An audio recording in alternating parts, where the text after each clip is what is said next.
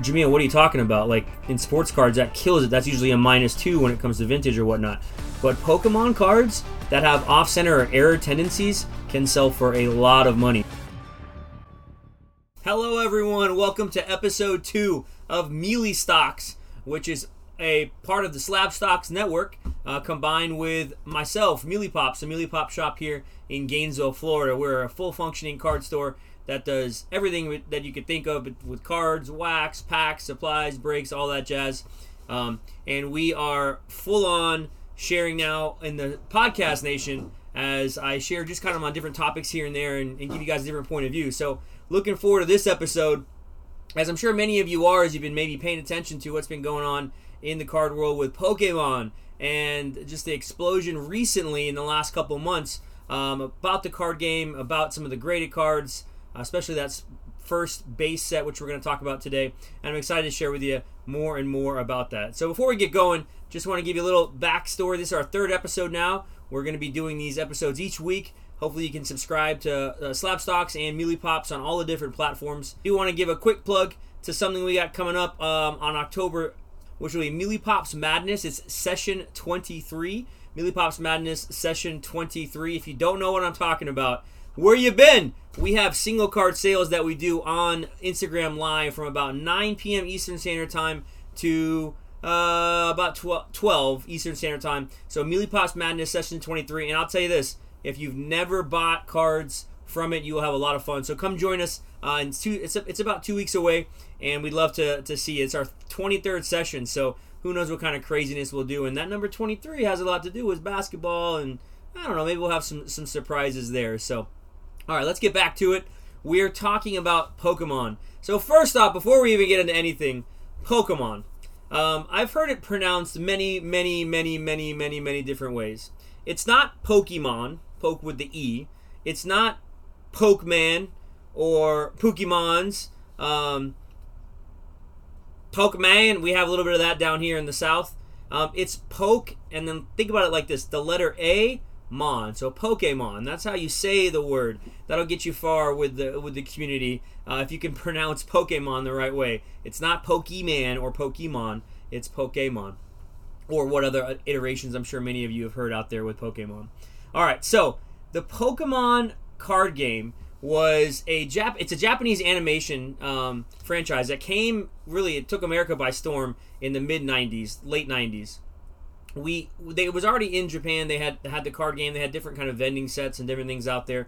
Then they came out with the trading card game, and then we had the explosion in America because what happened was Nintendo created the Game Boy games, as many of you may remember, back in late 90s, and everybody was playing the video games. And then all of a sudden, this trading card game set came out, and it just took America by storm. It's quite amazing to think about what was done with Pokemon back then and how popular it was, how quickly it grew. One reason why is because the cards were made, they had to make the cards with other companies. I've heard all these stories about the cards that card printing companies were kind of contracted out that had never really made these cards, and I'll get into that a little bit about some of the issues we have with the Shadowless sets. But it was just such an explosion. People wanted these cards, and that's kind of history. You go back and look, and it's a franchise that's been around for a long time. Probably, I would say in my experience, I know Magic the Gathering has a big following, and Yu-Gi-Oh does as well, but I think Pokemon is definitely the #1 trading card game franchise out there in the market. Fight me about it. Don't at me though. So we had this trading card game come out in the late 90s, and the first set, let's get straight on this. The first set is called the base set. The English base set. And in America, there's so many people that will call the base set the first edition set. And that is such an incorrect way to do it, because I get people that want to sell collections all the time in the shop. Come in, I got first edition Pokemon cards. I say, that's great, that's awesome, probably very valuable. They come in, they're not first edition. They're not even base set. They may be Jungle or Rocket or base set 2 or whatever, but first edition is specifically known for the stamp, right? The stamp on the card, which is very important. We're going to get to this graphic a lot later, but let me show you right now. So as you see on this Charizard, it's just that little first edition stamp over there in the corner. That is the key to understanding that a first edition card is a card that has that stamp. Now, in saying that, the base set, the English base set, has a first edition version. There is a shadowless version, which we'll talk about as well here in a moment, and then an unlimited version. Unlimited being the most printed, different versions of it. I don't know if I'll have enough time to really even go into that. They have first, second, third, fourth, and fifth print runs of that. But in terms of the card game, just understand there's really 3 iterations of it that make sense. First edition, shadowless, and then unlimited. So when you get into it from a card perspective, the first edition cards have the big value, right? You have the big bucks. Right here I have what's called a blister pack, okay? And the blister pack was, as you can see, they were packed 1 pack at a time. But these are probably the most popular packs. You can see the first edition symbol right there. On the pack. This is a Charizard front. They have Venusaur, and they also have Blastoise in this. But these packs have gone absolutely crazy for unopened product. I used to think of them as $1,000, $2,000. When I've been trending some of the data, $4,000 and $5,000 for some of these packs, recent sales. So you had them in the blisters. You had them in booster boxes, and if any of you out there have the good fortune of having a first edition booster box of Pokemon, you'll do pretty well, because those they're probably $75,000 to $100,000 depending on condition, and they are just so hard to find now. First edition packs are incredible.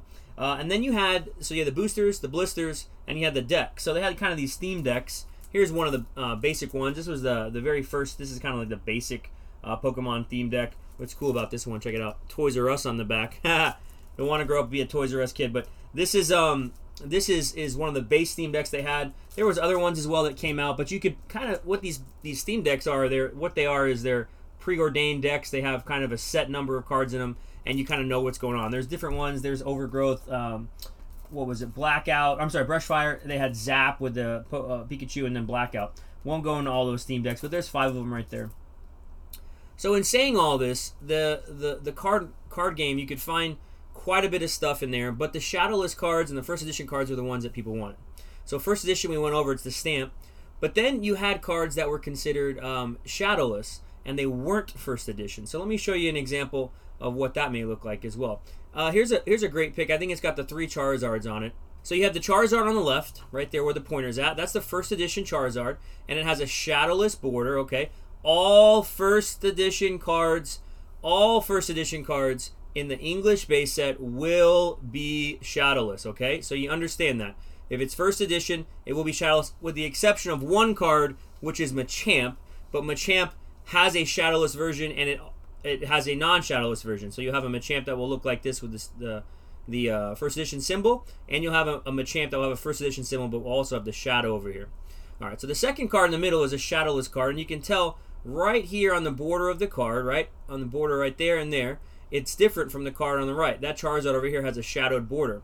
So that's what people refer to when they say shadowless. You have that border that's a little bit different than the unlimited version. So as we go from left to right, we have first edition, shadowless, and then the unlimited version right here. Okay. The only distinction between those 2 cards is the first edition stamp, and the only distinction between these 2 cards is the shadowed border.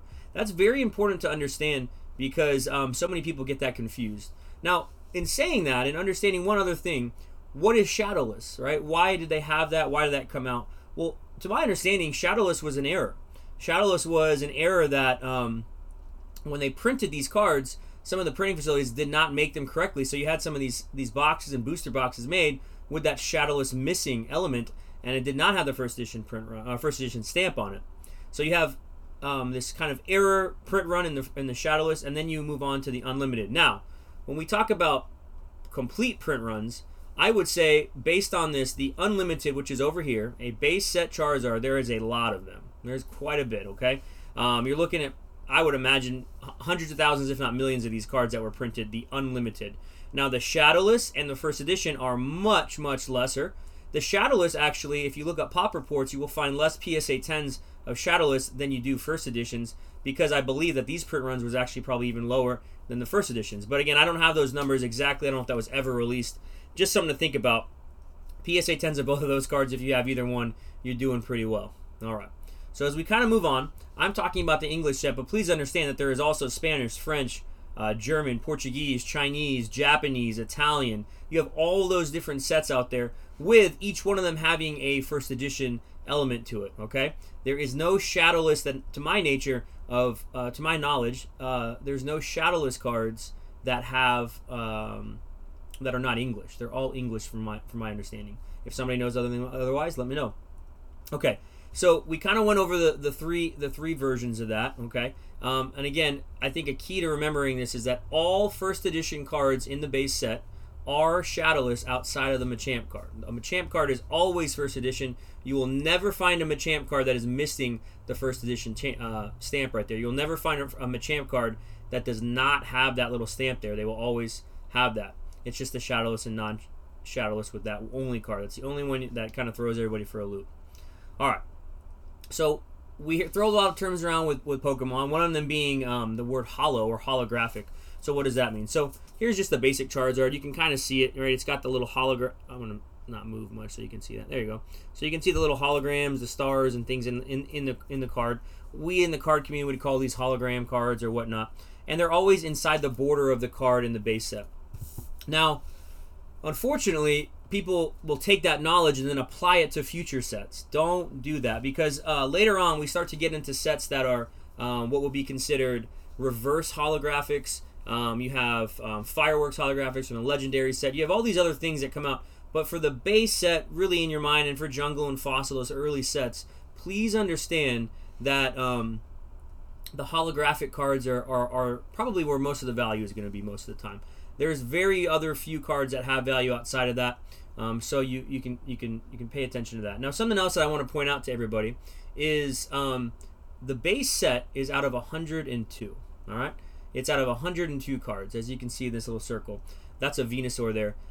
It is out of 102 cards. Some people would say that the set may be 103 because there's a different iteration of the Pikachu. It has red cheeks versus yellow cheeks. The yellow cheeks being more common and the red cheeks being a more rare version of that.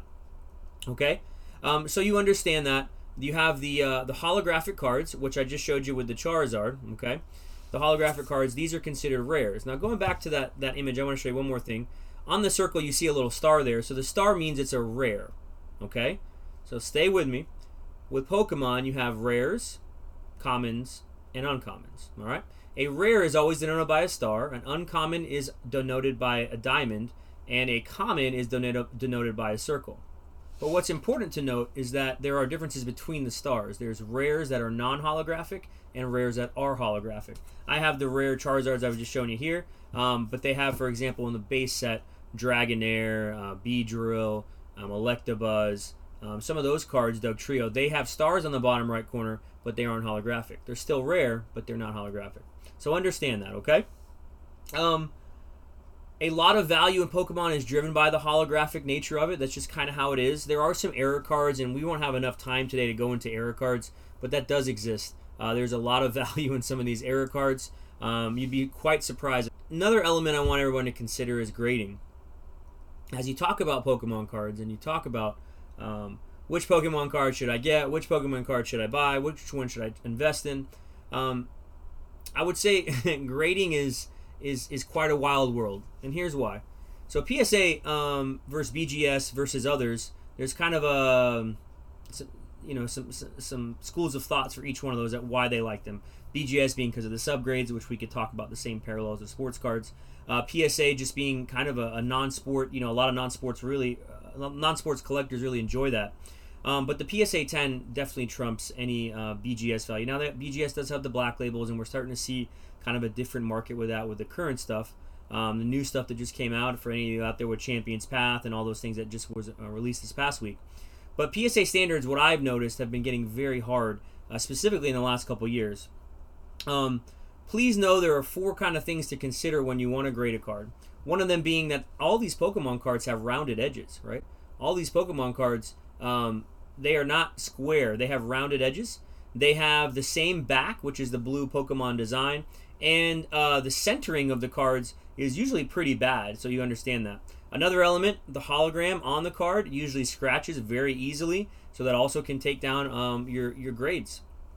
So when you're considering grading Pokemon cards, please know this. It is very hard to get a 10. It's very difficult. It is not easy to get a 10 on a Pokemon card. You want to look at the centering. You want to look at the holograph, where if it is a holographic, you want to look for scratching. You want to check out the centering of the card. You want to look at the back, the blue on the back, right? Every single Pokemon card, probably 95% of them that are English, all have the same back. There's some other trainer decks that have a red back, and the Japanese have a different back as well. But on Pokemon, you have this standard blue back, and honestly, you can't change it. You really have this kind of almost template of a card. So with these dark blue borders right on this card, you really want to pay attention to the edging, the whiting. Is it centered? Are there scratches? And it can be very hard to tell scratches sometimes on these cards. So do think about that when you're looking into grading. I will throw this out there so everybody knows this. Kind of a little secret amongst some collectors is that Pokemon cards that are off-center, specifically off-center with a qualifier that will get an OC, have quite a bit of value. Now, you would think, Jamil, what are you talking about? Like, in sports cards, that kills it. That's usually a -2 when it comes to vintage or whatnot. But Pokemon cards that have off-center or error tendencies can sell for a lot of money. So if one of these Charizards, let's say this was a 9 OC, quite a bit of value retention there, whether it be first edition, Shadowless, or base unlimited. So things to think about when you're grading Pokemon. And then just lastly, for time's sake, I know I've talked a lot about this. Is a lot to do with Pokemon. Aaron and I were talking about this and saying, what should we cover today? I mean, I could go and talk probably another hour about the base set. I'm not even getting into Jungle, into Fossil, into these other sets that are available with Pokemon. This is a first edition Spanish Pokemon card. It is a first edition Charizard, low population, and just 4 days ago, this card sold $59,000. This is a PSA 10 Spanish first edition. Not as popular as the English sets, as you can know, but it has a low population, and $59,000, that's just a cool 59K, right? First edition Charizards that are English, I mean, you're not seeing a lot of 10s pop up anymore. You just aren't seeing them. They are not showing up. But first edition 10s, are typically ranging between $60,000. And I think that's only going up, as the PSA 10 becomes more elusive and harder to get. So there's a tremendous value in Pokemon, tremendous value in unopened product, tremendous value in PSA 10s, 9s and 10s, tremendous value in sets. Another thing that I do like about the trading card community is they do value sets. We're starting to lose that in the sports card community, but they do value sets. So some things to think about when you look into Pokemon, you look into getting into some of the cards, and hopefully that was helpful for you guys. I know there's more and more questions about this, and maybe we can do a little bit more in-depth, maybe looking at errors or some of the other elements in Pokemon. But I've been doing this now for about 10 years in terms of buying and selling Pokemon and grading Pokemon, and I've seen the ups and downs, and I've also seen the explosions, and really it's been amazing to see what's happened with just even the Charizard and base set cards. So thanks for being a part of that. That's the base set kind of wrap up, and I'll see you guys next time.